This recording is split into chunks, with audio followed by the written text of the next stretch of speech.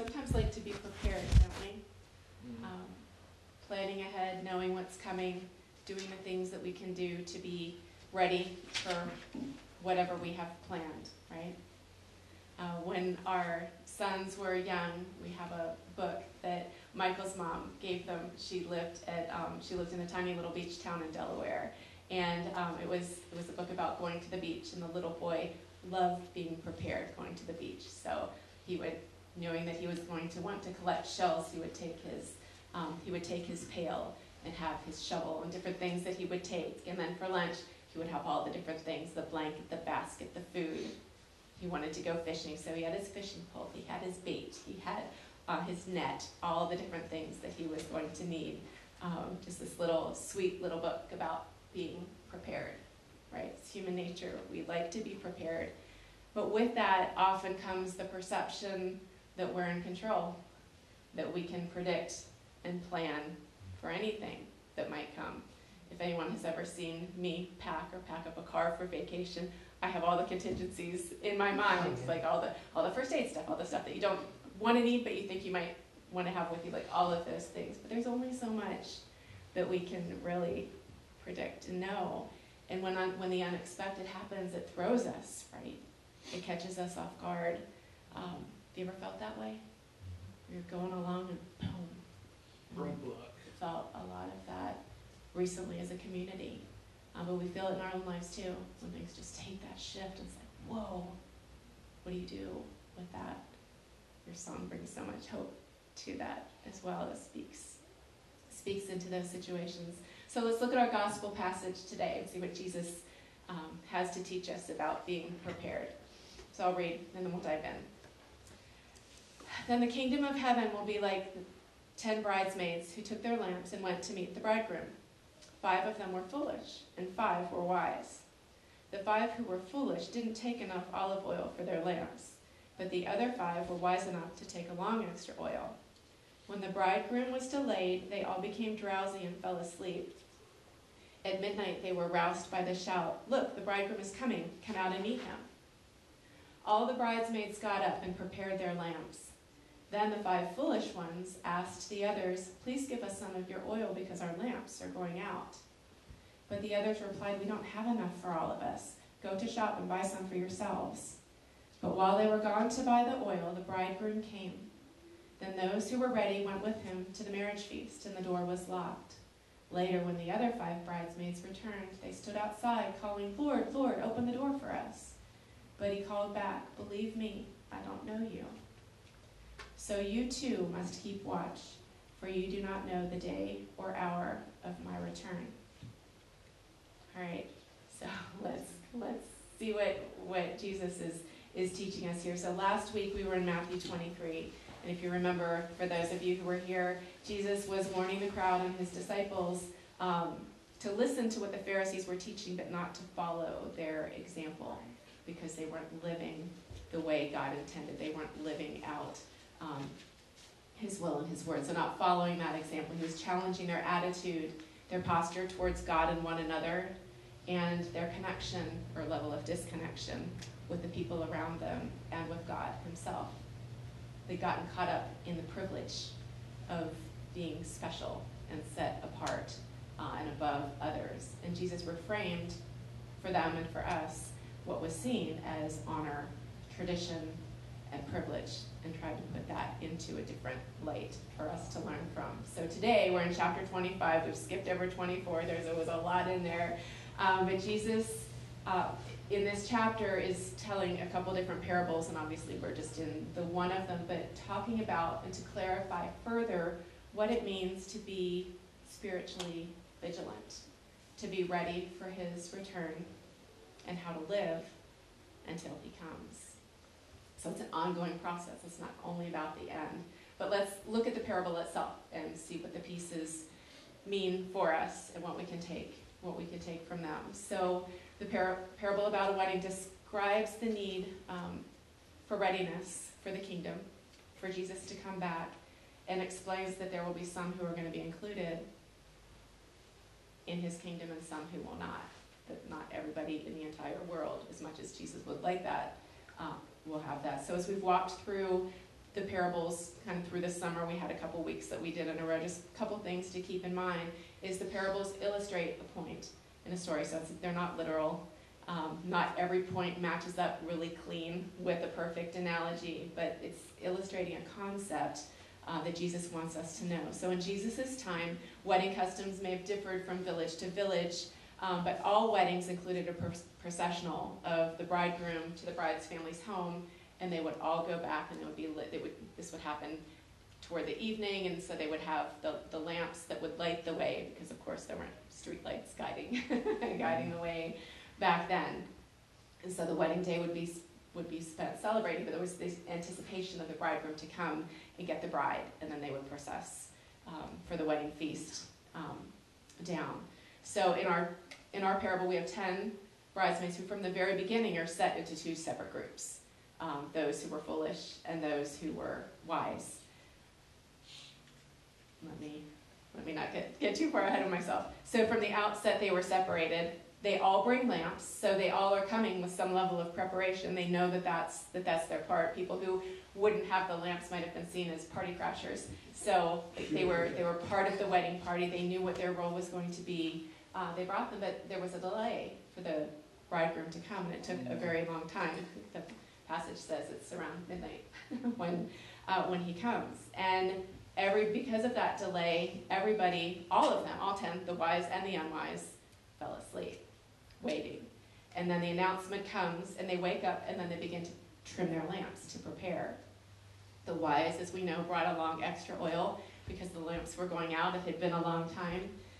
So they added the extra oil, but then the foolish ones did not. And so they wanted the others to help them out, right? I've read a number of different commentaries on there because I'm like, wow, is that like being selfish? Yeah. But that's not what the commentaries say.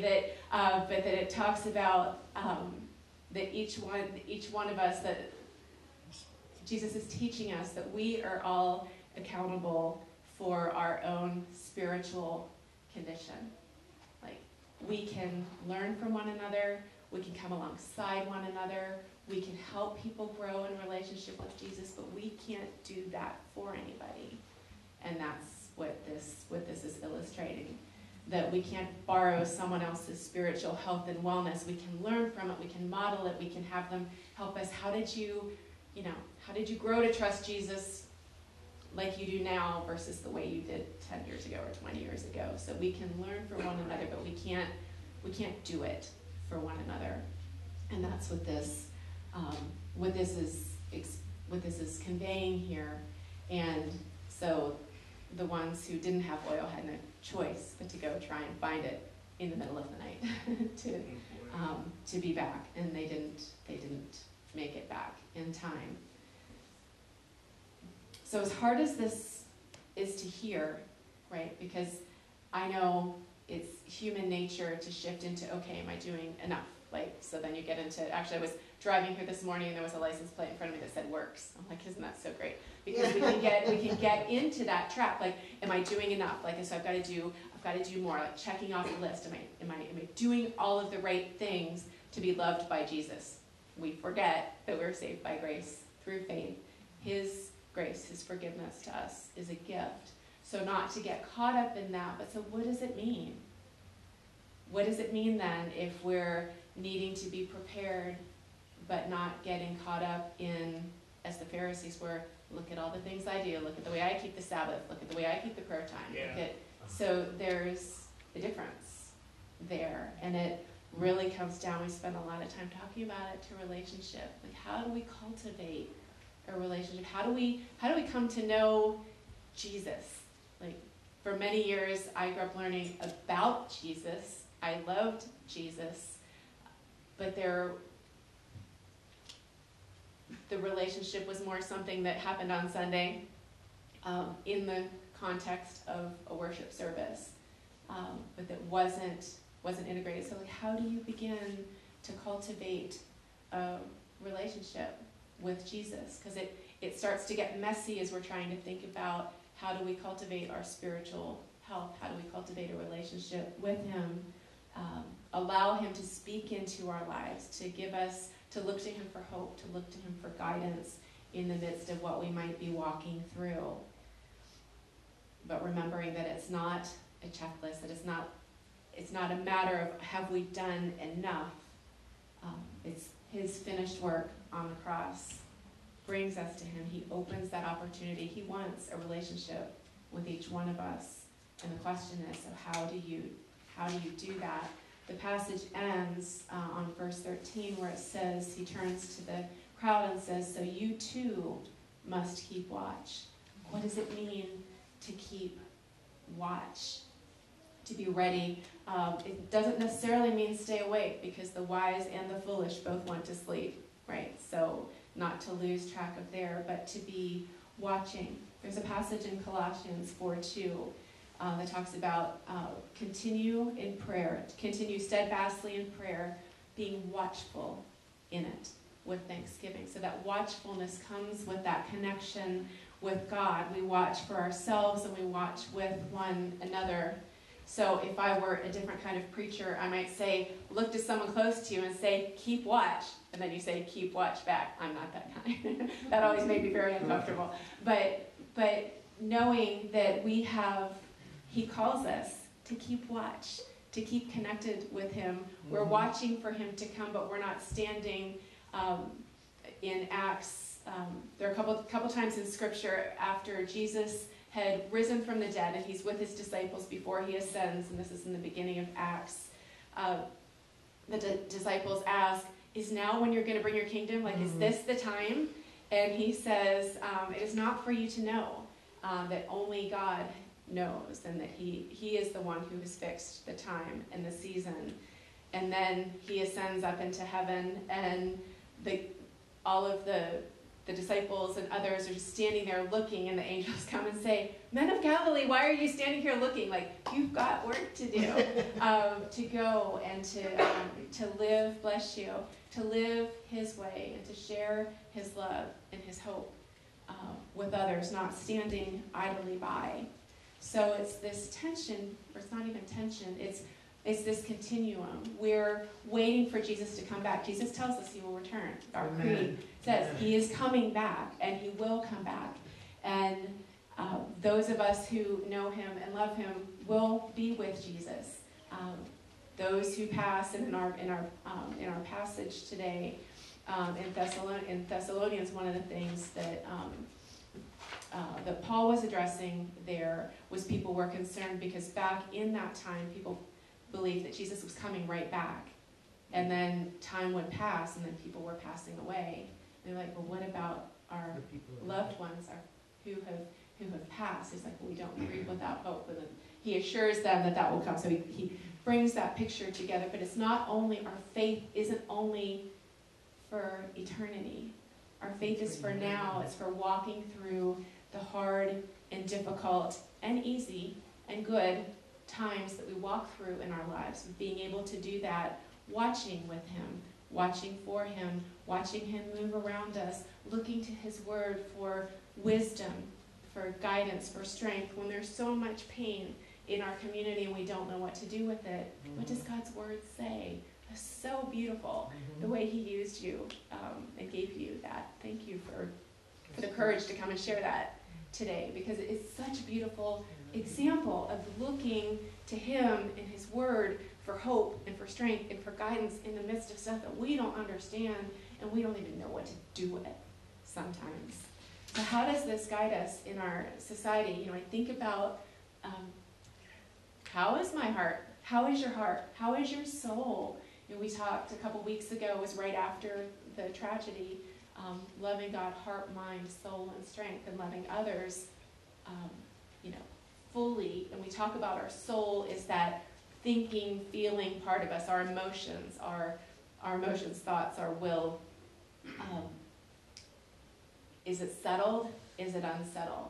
And where are we looking for comfort, for peace, for power, and for strength as we go about life and encounter disappointments and things that are unexpected? And so how do we attend? How do you tend to your spiritual health? How can we cultivate that and let his word guide us? Even stop to think and look. So last Sunday I was on my way and I prepared the message but there was a piece of it that God gave me on the way in. I was literally driving up 295, and I just got just these 3 words, and it was attitude, posture, and connection that we shared through, and it was just so very clear, like that's what Jesus was challenging of the Pharisees, and what he was trying to show us.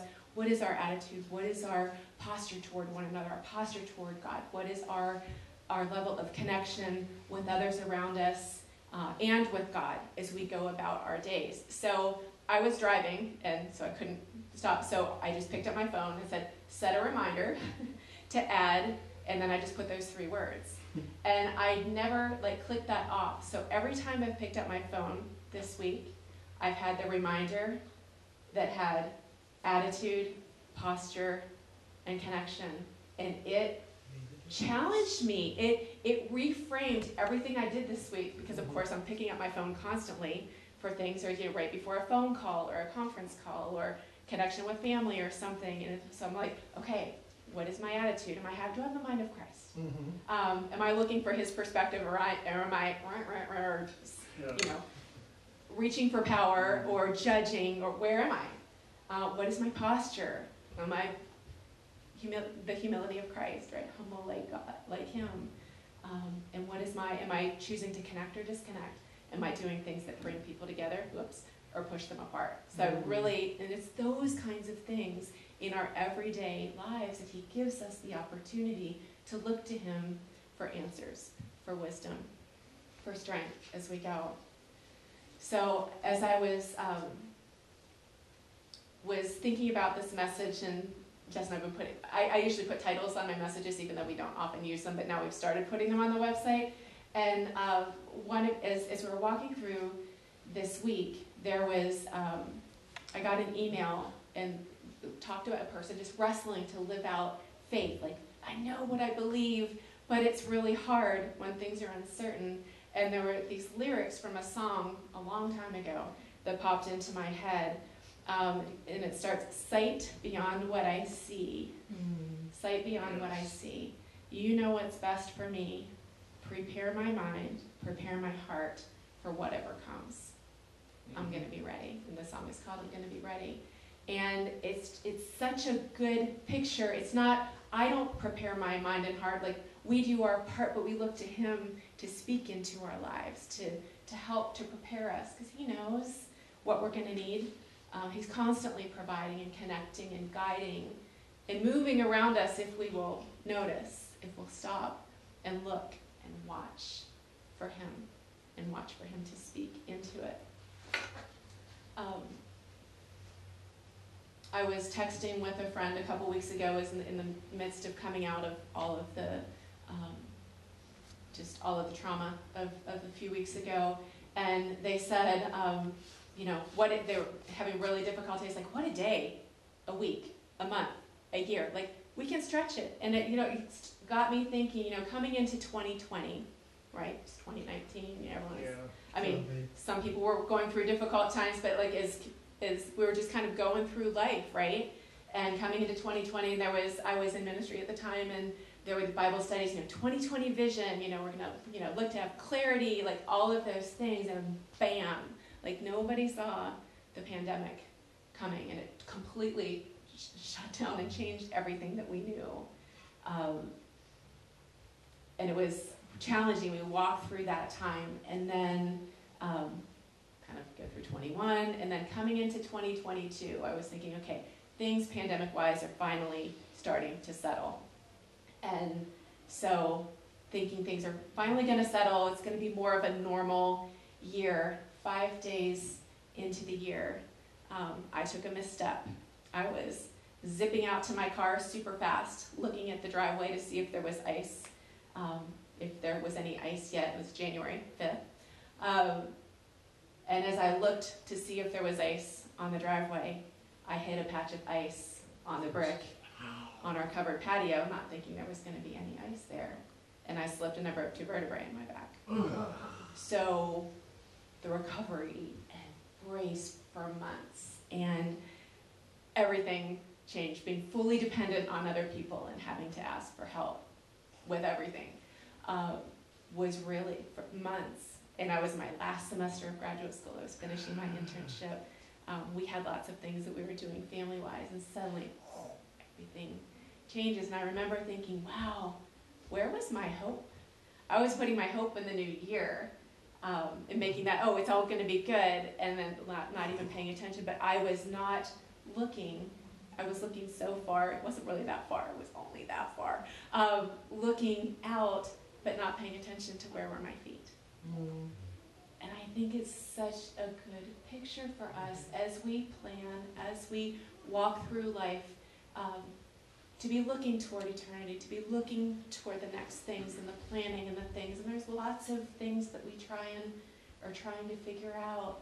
And even in this room, college decisions and jobs and just all kinds of different things with our families, both good and bad, like things that are hard and things that are good. But realizing we still have to be where our feet are. Mm-hmm. Yeah. We still have to look to where we are in the present and how God would be guiding and speaking into our lives in what he would have us do and use in the moments. Think about David in Psalm 27. So I guess before I get there, in my devotion this week, I've been doing this study that I'm really wrestling with. It's like, wow, there was so much injustice, and yeah, God used it, but he allowed, I'm wrestling. There will eventually be a sermon on that topic, because I'm still, God's stretching me through it, and he's really making me think, and I'm reminded that, yep, his ways are higher than our ways. His thoughts are higher than our thoughts, things that don't make sense because it connects with things happening in our world too, and I have to trust that, you know what, I don't see the whole perspective, but I'm growing in my trust of his sovereignty. Amen. And I know, as David said, that I will see the goodness of God in the land of the living. Amen. Psalm 27, let's see if I have it here, is such a great psalm. And David is at the end of this psalm. It's a time that he's running and is in fear for his life. And he proclaims at the very end, he's like, I believe, as he's walking through all the different things that are hard, he says, I believe that I shall look upon the goodness of the Lord in the land of the living. And then it goes on to say, wait for the Lord. As in our passage today, they were waiting for the bridegroom to come. We're waiting for Jesus to return. Wait for the Lord. Be strong. Here's what goes with it. Mm-hmm. Let your heart take courage. Wait for the Lord. Again, not wait idly, but just to be looking to him for courage, for strength as we wait, trusting that he is a good God and he does good and he wants good. So what does it look like to trust him in the midst of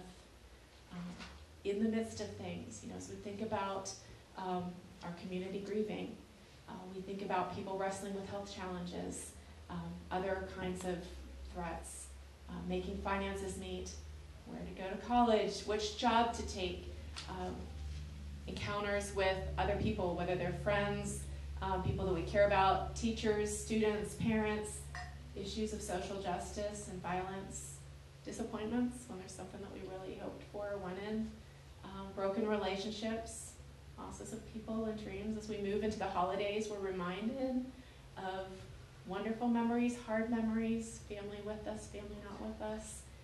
How do we walk through these centered and steady, not stressed, not reeling to and fro, not denying and stuffing? How do we walk through it?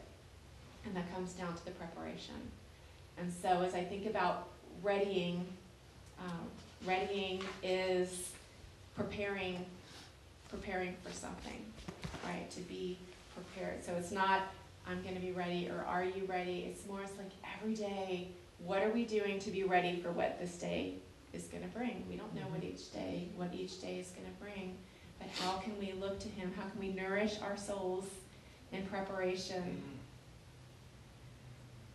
As a young mom, I saw a quote, and I was thinking of building memories and doing things for our kids and making sure they have whatever those things are. And there was this wisdom that was shared that was, take care of the moments and the years, the memories take care of themselves. Again, it's that being present, being where our feet are. There are lots of things that we're working towards and striving towards and needing to do, but also remembering Where are we? Who's around us right now? How are we connecting? How are we engaging? And are we looking to God in His Word and His way to guide what that looks like? So being present where we are, where our feet are. So just, teach us, Lord. Show us your way. Earlier in Psalm 27, lead me on a level path. Like that, it's such a beautiful psalm. So think about seeking God, watching for Him, looking for Him. Did anybody see the Northern Lights last night? Pretty cool. Did you see them? For like 2 seconds. Okay, that's amazing. We went looking. I was like, this is amazing. So it was after midnight. Well, and I hopped in the car and drove up that. And so like, I'm just looking, like trying to catch a glimpse. We're heading north, look to get where it's dark and to maybe get a different elevation. And we've got the radios playing, and there's a Phil Collins song, "In the Air Tonight." So again, it's a song that's written out of pain and everything, but I can feel it coming in the air. It's like, I've been waiting for this moment for all of my life. I'm like, Will, I've never seen the Northern Lights. I wanted to see them so much, and I was expectant. I was sure we were going to see them. We didn't. But the search was exciting in the middle of the night. But going to look, and I'm like, wow, that's how we need to seek Him and His wisdom and His will, like with that level of intention and intensity and expectation, knowing like you're gonna show up, and He doesn't always do it in our timing, and we didn't see the Northern Lights last night. We'll see them one day. You might have a little green glow up in the sky. We saw some green lights. Getting on the highway, I was like, no, that's probably not that like traffic light, green light. But again, as we're walking through, so I was just thinking, I was like, wow, okay, that's seeking God. That's watching for Him. Like I was looking, so even when we were coming back and watching the rearview mirror, I opened up the skylight, not the window because we would have frozen, but opened up the skylight cover, so looking for the stars, and we looked all the way home. And just know that like he wants us to seek Him like that. Like that is His heart's desire. He wants a relationship with all of us. And it's not about checking off boxes and doing enough. It's just being Him, being with Him, being Him. If we could be like Him in this world, right? That He wants to use us, that He calls us to live in this world, in this time and in this place, sharing His love, sharing His peace, His hope, His truth, His strength, His light, wherever we go, in the circles that He puts us in uniquely for each one of us. Finding wisdom in Him, finding our strength in Him, strength for today, carrying His light to others, that one day we would all and will all be with Him. Sounds like it's church slogan. Sounds like strength for today, hope for tomorrow. There you go. All right, let's pray. God, You are holy and good. We know that it is Your heart's desire to know each one of us, and for us to know You, to know Your character, to know Your deep love, to know Your peace, real peace, strength that will carry us through times that are good, times that are bad, times that are uncertain, times that are known, and those that are unknown. Lord, help us to prepare. Help us to ready ourselves. So we think about readying. Help us to prepare for the day. Help us to watch for You. Help us to trust You. To be patient when waiting is long. Sometimes it's really, really long. Help us to remember that Your promises are true, that You love us, and that You are with us no matter what comes our way. We praise You. Lord, we love You. In Jesus' name we pray. Amen. Amen.